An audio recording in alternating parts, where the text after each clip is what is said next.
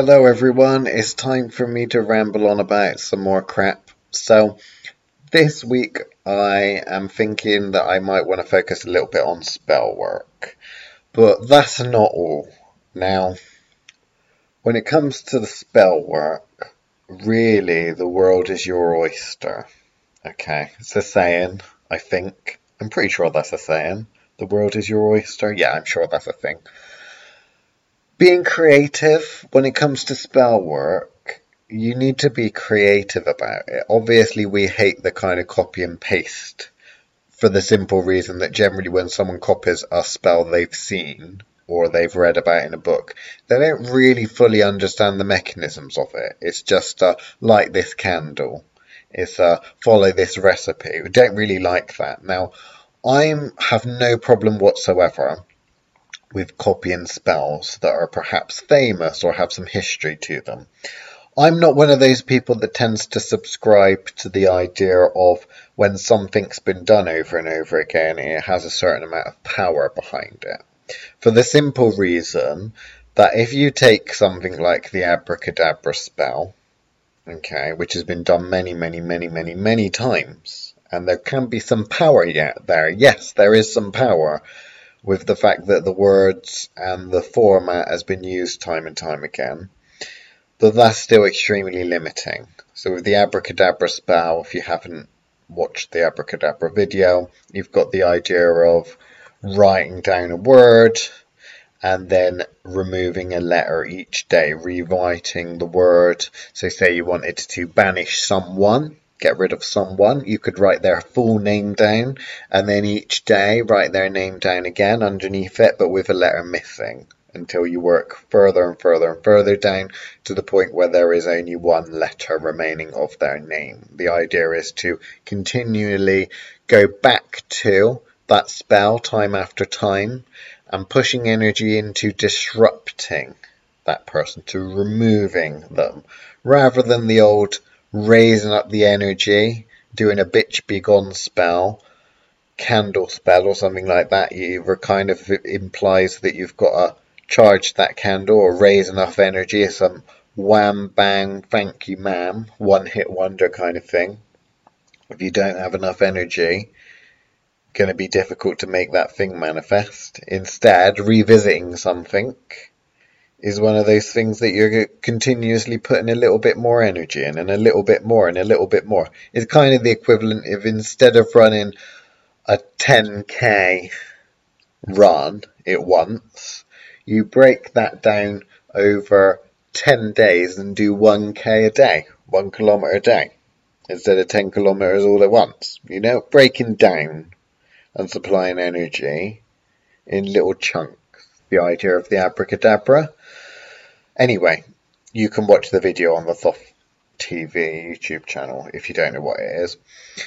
But ideas like that, I understand. Copying is a simple format. You can copy it. Yes, there is the idea and the concept of, well, it is magical and there's some power behind it because it's been done so many times. However, think of all of the people that have ever existed on this planet. Now think of the amount of people that will ever exist on this planet. And now imagine, even though I know it's not true, but imagine anyway, that every single one of them throughout their lives have done the abracadabra spell and have contributed a little bit towards that abracadabra spell. That's an awful lot of people, an awful lot of energy there. And yet, that fails in comparison to the majority of the energies that are out there. I.e., having every human that's ever lived and ever gonna live doing a spell, contributing power to that spell, there is a bit of juice there. But that juice has a limit. Generally speaking, when we get to intermediate and advanced forms of magic and witchcraft, we want to be working with things that are in abundance. Essentially, past intermediate, or intermediate and past that form of witchcraft, you are only ever dealing with eternities. And it's just a case of dealing with greater or lesser eternities and whether one cancels out another. Oh, things are getting complicated, aren't they, all of a sudden? Right, let's go back a little bit. So, we're not really supposed to talk about people that we mentor, obviously. We try to keep things confidential. However, because so many of you are on different paths in that, and because witches do love to gossip, don't pretend like you don't. I love a gossip. I've never met a witch that didn't like a gossip, and everyone likes to know what every other fucking person's up to. I'm gonna see if I can reveal a little bit by using certain little examples and things like that. So obviously I'm not going to reveal people's actual names, but as you know, we tend to give people nicknames. So there are two people at the moment that have worked on somewhat similar spells, funny enough. Both of those two people have done a money spell. Both of those people, from what I can understand, are going down the plant route of utilizing a money spell, so using plants and money. Person number one, who is Spirit Master, hello Spirit Master, they accidentally, from what I understand, attached the spell to a person. That spell utilized that attachment to drain or start draining the person in question of their energy, which ended up making them sick. I.e., the basic format of the spell was to take something that is like a weed or something that grows really well, and then turn that into a money spell. So the more quicker that it grows, the easier it grows, your money multiplies. I like to use like little bonsai trees or succulents or even cress or something like that if I'm going out and about and not actually adopting a plant or growing a plant myself and utilizing one out in nature. I tend to use weeds and the like. But the idea is obviously as the plant grows, so does the person's money. Now, this person's been experimenting, Spirit Master has been experimenting with adding more different types of energy in, and I think they made a mistake by attaching a person to this spell, and thought that if I take energy from the person, then that person's energy can feed the spell. Unfortunately, that's exactly what happened. But when you attach something to a person, attach a spell to a person, and I mean use a person to power the spell, whether it be yourself or a coven or a specific other person that has nothing to do with the actual magical working, you have to remember that that spell is going to start drawing energy from the person. And if that person gives off an abundance of energy and you're only capturing what they're throwing away, for want of a better term, then that's fine. However, if your spell requires more energy to work than that person is capable of giving off in abundance or more than they need, then you're going to start taking energy away from that person that they need. You're going to start draining some of their energetic bodies, which obviously has an effect, i.e. will make them ill. Depending on where you're linking to and how much energy you're taking, the effects can be quite interesting. Now, if it's psychic related and you're pulling stuff from their astral body to power a psychic spell that you're doing, then probably what that is going to mean is that their concentration is going to struggle, their psychic ability is probably going to wane a little bit, and they might feel a little bit lapsadaisical and moody. If you're pulling more energy and you're pulling it from other areas, then it might actually start manifesting as physical illness. But the point is, if you're using someone else's energy and you're taking too much, then it's going to have a negative effect. Now, Spirit Master found this out the hard way, and Spirit Master is doing a wonderful job of correcting that spell.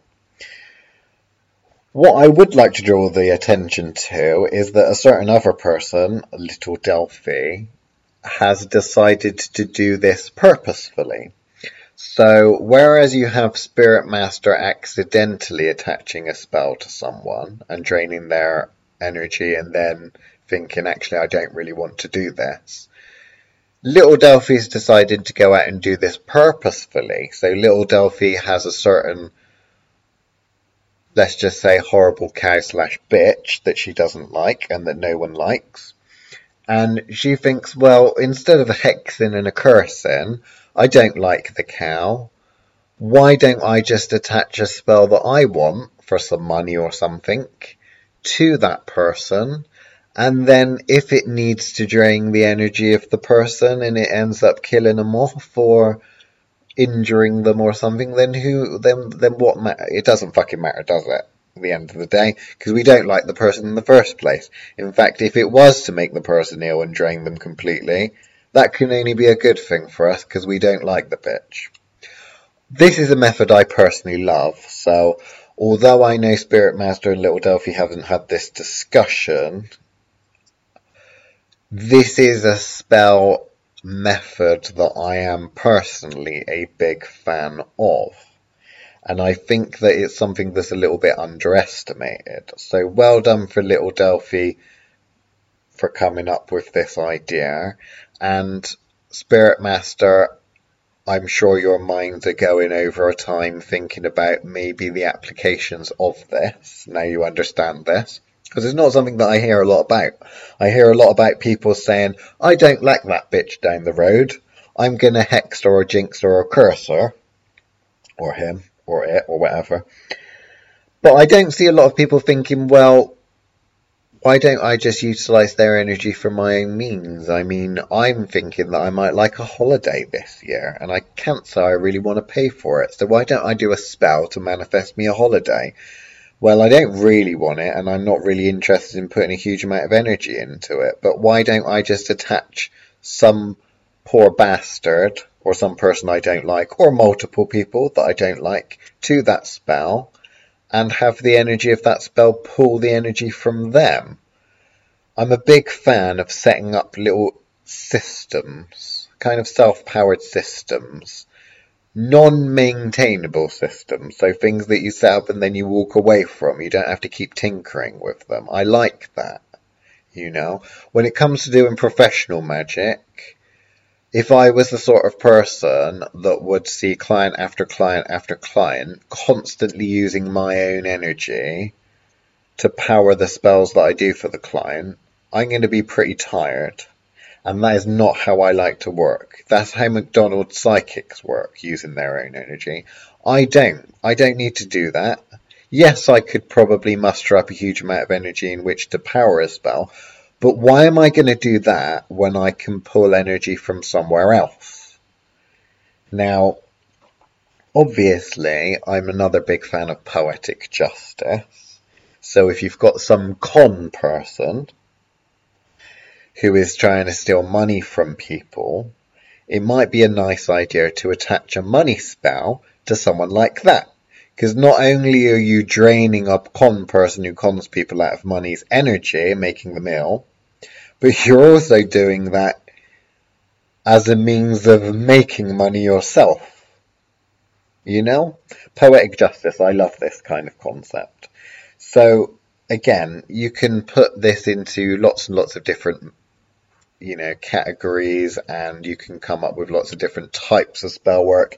That's not really a huge amount. The main focus there is the fact that what is powering the spell and the attachment and how you're attaching it to. Now, I have with a certain someone, I think, on the Witchcraft Live group, we're both doing a similar spell at the moment, and I know that I'm going to be putting details of mine on, and I think the other person's also putting details of their own on. At least they said they were going to at some point. And we're kind of utilising this. We're doing a little bit of money magic, and then we're kind of using the basic same method, but obviously we'll approach it slightly different ways. And that's using the kind of plant magic, the growing of a plant. So some people tend to use plant magic as in, if I got a little money plant, and I actually made it a money plant, one of those little succulent things, and I tend to it and grow it, as that plant grows, so will my money grow, you know? But then at the same time, you could think because that plant, as it grows, is bringing me money. You could also think of it as that plant is a living thing. What do you feed that plant? What does it thrive on? Does it thrive on a certain illness? If it thrives on a certain illness, attach that plant to someone that has that illness, and that plant will start to pull the illness away from them.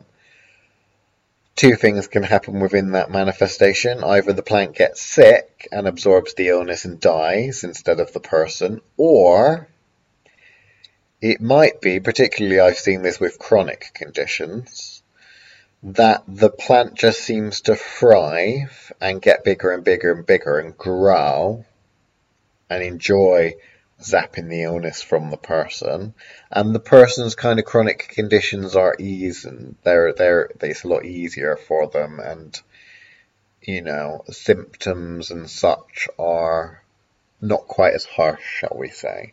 It's a good one to kind of have a little mess about with. I know a number of you guys from the Witchcraft Live group and from the Patreon are familiar with this kind of technique, but I know that not everyone may be, so I figured I'd just talk a little bit about that. So, obviously within this we have the concept of, when it comes to what Spirit Master did and what Little Delphi's up to, feeding one's enemies to a spell. Okay? That's the thing to think about. Can I feed my enemy to a spell, i.e. attach a spell to an enemy and have that spell drain? Can I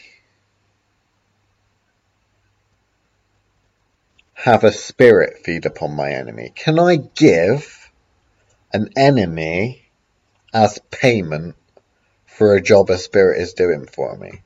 I'm not going to give you the answer to that. But I do want people to kind of have a little think about it, because it's an interesting concept. Because we talk a lot about spirits and the like, and there are ideas of offerings and payments and the like. Well, instead of that tobacco and that booze and whatever the hell else you've bought for the spirit to leave on an altar or something, could you give an enemy away to the spirit? Do you have the authority to do that? Maybe, maybe not. Where does such authority come from? Is it really something with authority? Do you need the authority to do that? Who knows? Might be something that you might want to give a go, though. Might want to have a little experiment with. So, moving along, obviously, there seems to be a lot of potion making going on at the moment. I've spoken a little bit, I think, yesterday night to Cersei Dreamland with Chris about doing a little bit of potion making for offerings and like that for spirits. So the idea of if a demon is much like a biker, what do bikers like? They like a beer, they like a drink down the biker bar. Okay, what could I do the symbolic of that for a magical offering? Well, you don't have to crawl the internet for very long to find that alcohol and the like is often left as offerings to spirits. But what if I make my own? And I'm not saying become a beer baron and brew your own alcohol. What I'm talking about, can I make a specific drink for a specific person or a specific spirit? So does that mean making a cocktail and naming that cocktail after a certain spirit? Do you see what I did there? Cocktail spirits, they're made of spirits to give to spirits. Yeah, I'm sure that wasn't lost on everyone. We kind of had the concept of thinking of a certain demon that you probably know by now as being a biker, and that bikers kind of like booze, like beer, like whiskey. So why don't we, as a symbolic gesture, given that we look at this demon as a biker, big scary burly biker, making him a beer. So taking a beer or whiskey and then infusing it with certain things that are of the same energetic signature of that thing, of that demon, of that spirit. And then you've kind of got your very own spirit beer that you're giving to them as an offering. I kind of like that concept. The reason I'm talking a little bit about this is A, I had the conversation yesterday, but also potion making seems to be a big thing at the moment. Some people might have seen on the Lady Poison blog that me, Mr. Railroad, and the Dark Pastor had a little potion making class with none other than the Lady Poison.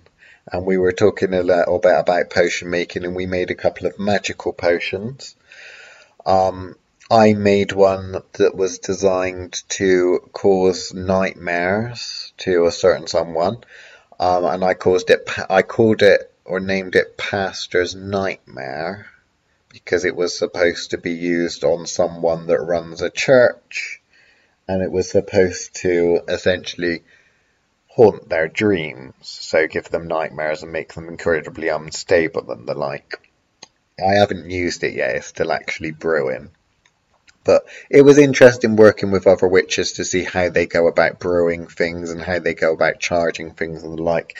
Lady Poison has an interesting way of charging her potions and that with the plant spirit familiars or the plant spirit allies, which is similar to mine, but it's quite interesting because she charges after the spirit is complete. So as a whole unit, whereas I've always been one that I feel I should be asking permission of an ingredient to include it, as opposed to putting all of the ingredients in and then at the end saying, "Oh, you guys want to help?" I'm a big one of, I think Chris is a little bit similar, hence why he likes his walks. Taking the time to invest in the individual ingredients and get their permission first before you include them. But anyway, shout out to Mr. Railroad and Lady Poison and of course the Dark Pastor, who I believe is off on a little bit of a jaunt on holiday at the moment. So I have a nice little holiday. So obviously working with plant spirit allies, potion making, the idea of animism, all things have a spirit. Now whether it's a sentient spirit or not, who knows, it doesn't really matter, but the idea, the concept that everything has a spirit anyway, or at least a spiritual part. Plant spirits are something that I like to set beginners working with because they're pretty easy going and the personalities there may be subtle, but you can't go too far wrong when working with plant spirit allies. They either like you or they don't. Working with other things, like the next probably simplest way of working would be working with things like the dead. And I know a certain someone out there has just started working with the dead. Dean Corso. Hello, Dean Corso. In regards to working with spirits of the dead for spellcasting and the like is an interesting one. How do you know which spirit to work with? Well, some will go within their own ancestral line because they'll think that, well, if I'm related to a bunch of dead people, that bunch of dead people, at least one of them's probably going to like me because we're family and they might be inclined to help me. But the interesting one approach that Dean Corso's taking at the moment is trying to get to know spirits of a graveyard. Now, what I don't quite like is I don't like the idea that you kind of see in some of the books and on the internet and that of, I'll just go to some random person's grave, I'll take some graveyard dirt or something and I'll stick it in my potion. Maybe I'll leave some offering, but I'm just going to assume that they're interested and that they're even sticking around anyway and haven't passed on or what have you. I don't really like this approach, you know. When you think about the anatomy of the graveyard and how graveyard systems work, well, there are spirits in the graveyard, the old idea of the graveyard guardian. And if you're a graveyard guardian, it's almost like the security man or woman on the door of the hotel. That security man or woman or door person on the door of the hotel, stood in reception all day, knows who's in the hotel. They know a little bit about their business. all they do there is stand there all day watching, for crying out loud, doing their job. They pick up on an awful lot. Not to mention they chat with the other staff as well and know about all of the inner workings of what's going on in what hotel room and the like. Utilize that to your fucking advantage. I mean, instead of going and crawling around all of the records and trying to find some murderer or something like that that's died, and that you want to use that person to exact some sort of revenge or haunt some fucker, just go to the spirit graveyard guardian, you know? They're there all the time. They kind of police and deal with the cemetery. If there's some dead people there that are sticking around their dead corpses, that spirit guardian is going to know about it. And if you make friends with the spirit guardian, that's a lot like making friends with the doorman or the bouncer at the club. They don't need to check your ID. They don't even need to let you stand in line. They'll just wave you in. You say hello. They say hello. How's you doing? Nice night? Oh, it's not too bad. Had a little bit of trouble later. Going in, are we? Yeah, thanks. There we go. You go right ahead. You know, it's as easy as that. I mean, when it comes to witches that have been working for a while, I think we all kind of develop these little things that they're kind of like shortcuts, aren't they? That I don't think anyone really talks about.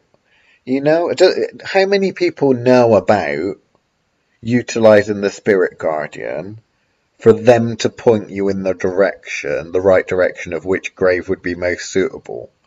You know, I just don't hear people talk about this sort of thing, which I do find quite annoying and sad at the same time, but such is the state of magical practice in this century. I mean, I know we're all online and we apparently all talk to each other, and it's never been easier to talk about magic to a vast, huge conglomerate of people, or group of people, or what have you, but there ain't a huge amount of conversation going on. I mean, look at all the tools and resources we've got, and yet we just keep on rehashing the same old shit over and over again, don't we?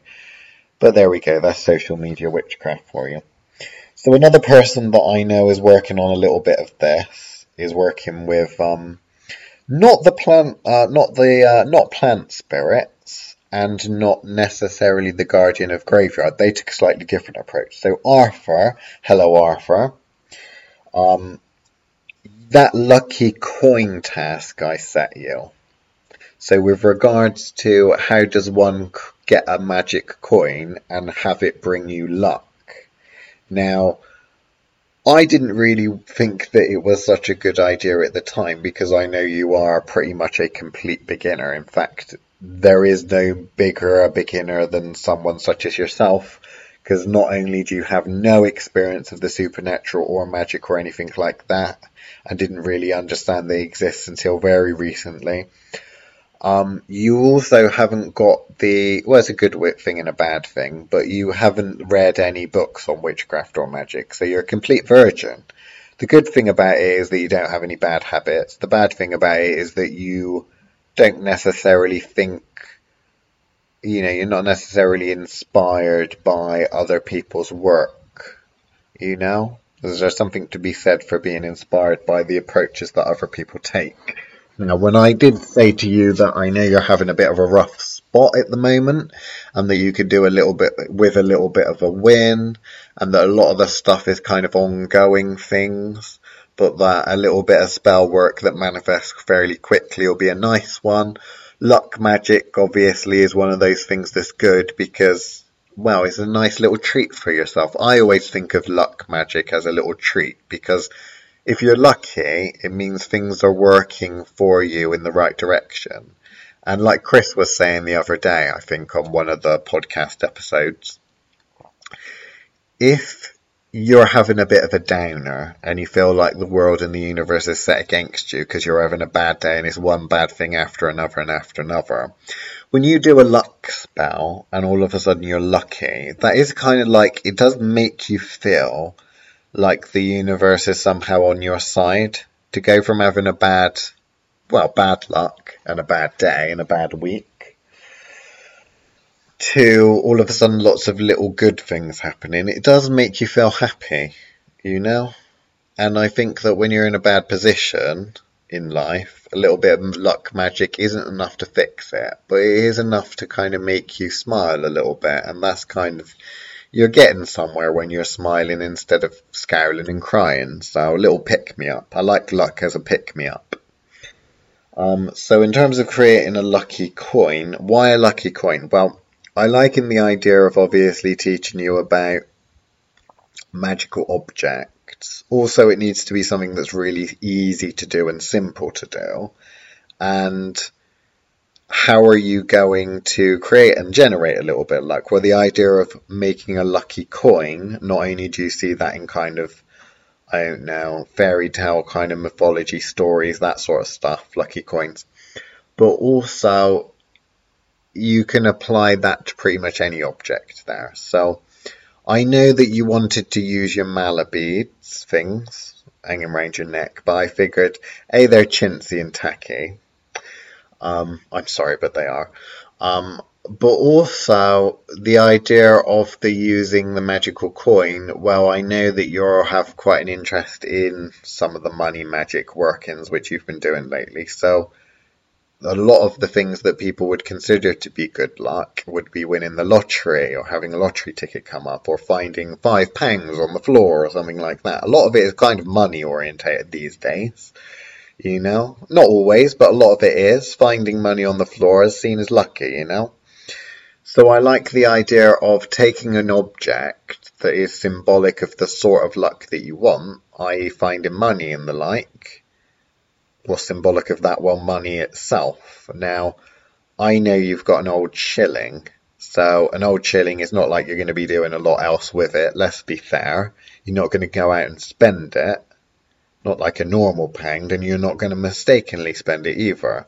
And I know some people have coin collections and the like. Well, why don't you utilise some of that? If you've got an old drawer full of random bits and pieces that you kind of like, maybe they have sentimental value, maybe they're just cool. I've got a little box full of little things like that. These make really great magical objects, you know, empowering them to do something.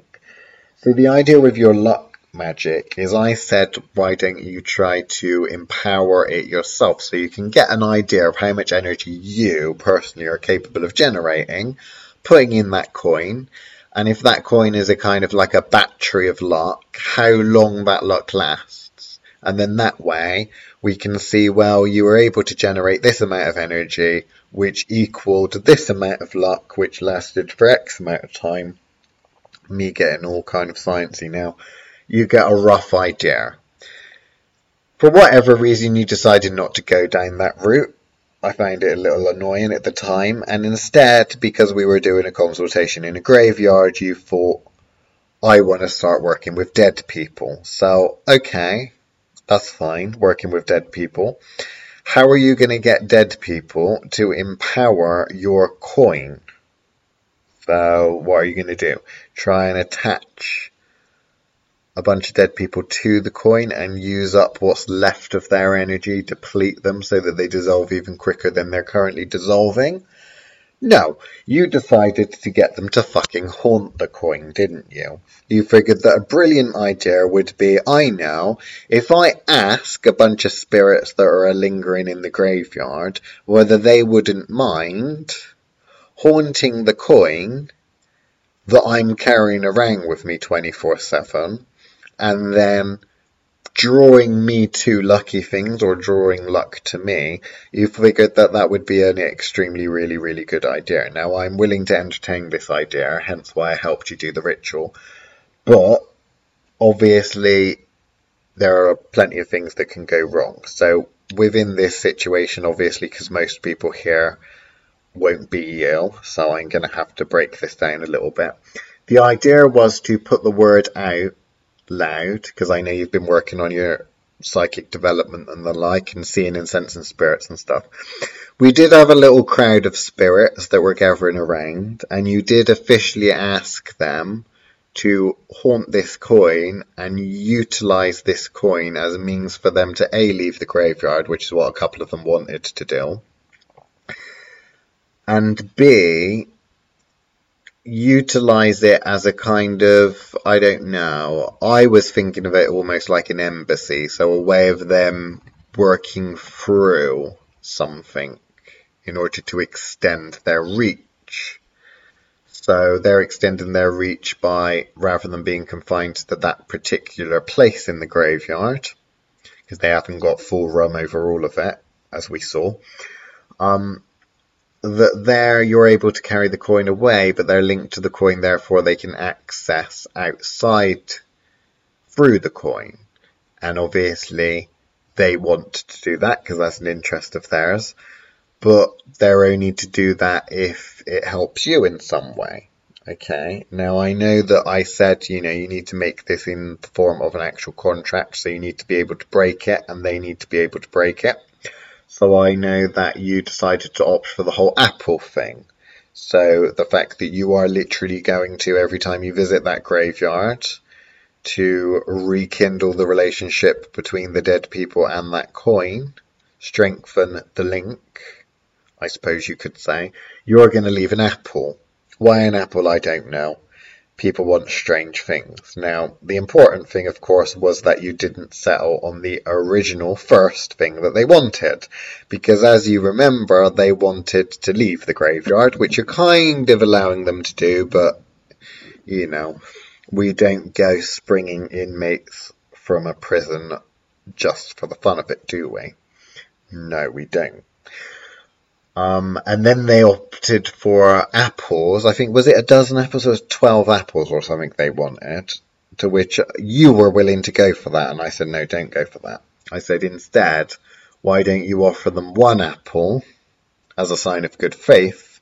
And then you will return to that graveyard, bring in an apple every time you return, so that they're continuously getting something out of it. So you're continuously giving an offering if they're continuously creating or powering your lucky coin.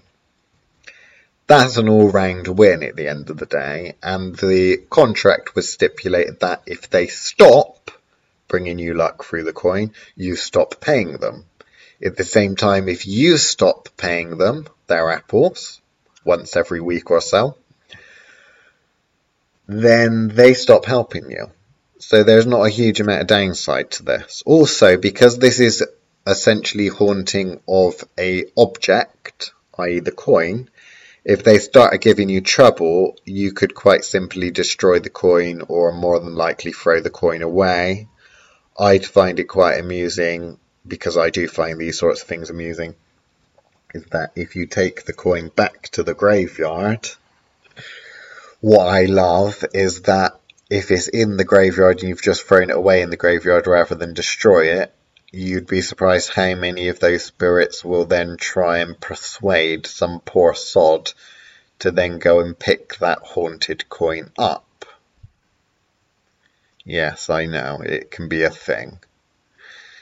If you were going to be responsible, you'd throw the coin away somewhere where no one else can find it and be affected by it.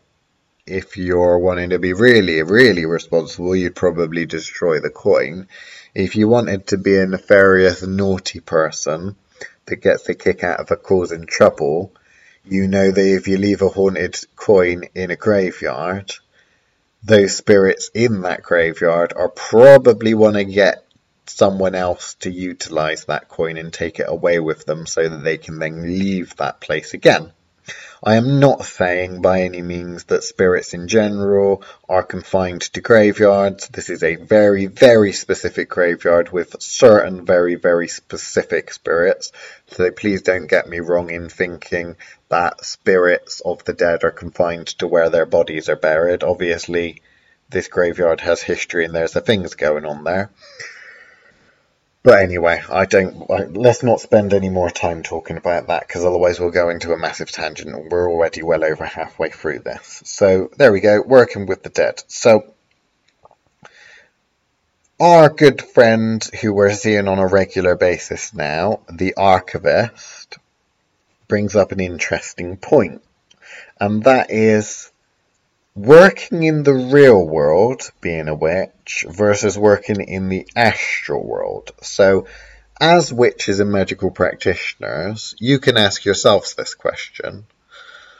Um, do you prefer doing physical witchcraft, or do you prefer doing your witchcraft and magic in the astral world? So are you the sort that likes to do the potion making and getting out the candles and empowering magical objects and doing evocations and the like? Or are you the sort that likes to do your magic and witchcraft in the astral world, so purely energetically, with no physical rituals, no physical objects and ingredients and the like? Because I do tend to find that certain people seem to gravitate towards one or the other, mainly because of the sorts of successes they have. I know that this is going to be predetermined to a certain extent by the person's natural energetic makeup and where their naturally strong areas are. If they're naturally strong with the moon, then obviously they're going to be doing a lot of psychic astrally work and they're going to be naturally good at that. Therefore, they're probably not going to be particularly reliant on physical magic and physical witchcraft components. But at the same time, it is fun. I mean, I don't need to do the money spell by using physical ingredients, but sometimes I feel like being the old-fashioned archetypal witch. Sometimes I like getting the puppets out and playing with the puppets. I was never really one to play with dolls or anything like that when I was a kid, but as an adult, I love stuffing voodoo dolls and puppets with biologicals and then stabbing them with the French knife I got given. But hey, each to their own. So there we go. I don't know how much we've got. Oh, we're almost at 45 minutes. So obviously there's quite a lot of people that are being mentored by us at the moment. Now, I don't really want to talk before me and Chris have worked out the finer details of what's going on now, but we're slowly reaching capacity for how many mentees that we can actually take on. And when we first started doing this, we were very, very traditional in that we'd normally only see people face to face. We'd only teach people and mentor people in person. I was always very skeptical of doing the kind of stuff on the internet and that, but I know that there are so many cool people that we've met in all over the world in different time zones and that we've got to start putting a little bit more effort into the online system that we use. We are exploring a couple of different methods. I know there was a recent poll that went up, a kind of jokey poll about what sounds the best, Thoth Institute or the Witchcraft Institute or Fanny Cranach's Online Academy of Naughty Doings or some shit like that, I think someone said or suggested. We are probably this year in 2021 be launching an actual online witchcraft school, potentially. It looks like this is probably going to happen. So we will probably be doing almost like Witch Wars, where you get tasks. We're probably going to be doing task-based courses for the simple reason that I know a lot of people that are doing the beginners thing like a little bit of structure, but if we have 10 people that we mentor all to do with psychic development and every single one of those people are on the same level, in person normally what happens is that we just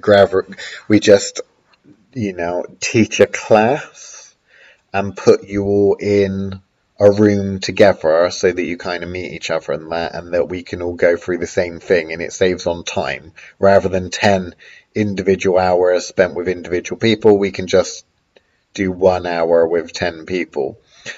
Obviously online we've always kept things 1-to-1. However, for some of the super basic stuff and the super popular stuff, we have thought about creating formal courses that won't really be like the kind of witchcraft diplomas, so it's not like you're going to have a load of multiple choice question and answers. It will be a case of You will be given some course material. You will work through that course material. You will do some actual magic. We will have meetings to discuss your progress.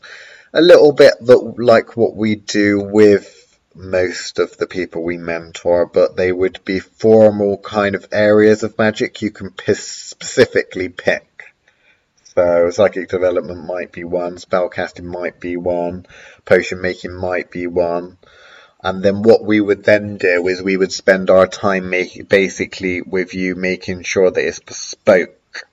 So altering things to suit you or suit the student, rather than spending all of our time setting you a task. It's easier for you to just get that in the form of a video and then just spend the time with us talking about the stuff that you're struggling with or the questions you actually want answered. Me and Chris are trying to work through this, like I said, so this might be an actual thing. We might actually have some sort of crazy ass witchcraft school online at some point, which is scary, but But there we go. So before I go, I want to shout out to a couple of the Patreons and a couple of people that we do know and have been working with recently. So hello, the Witch with the Crossbow Brooch, who I like to see on Wednesdays. Hello, Cersei Dreamland. Hello, the Dark Pastor. Hello, Lady Lycan.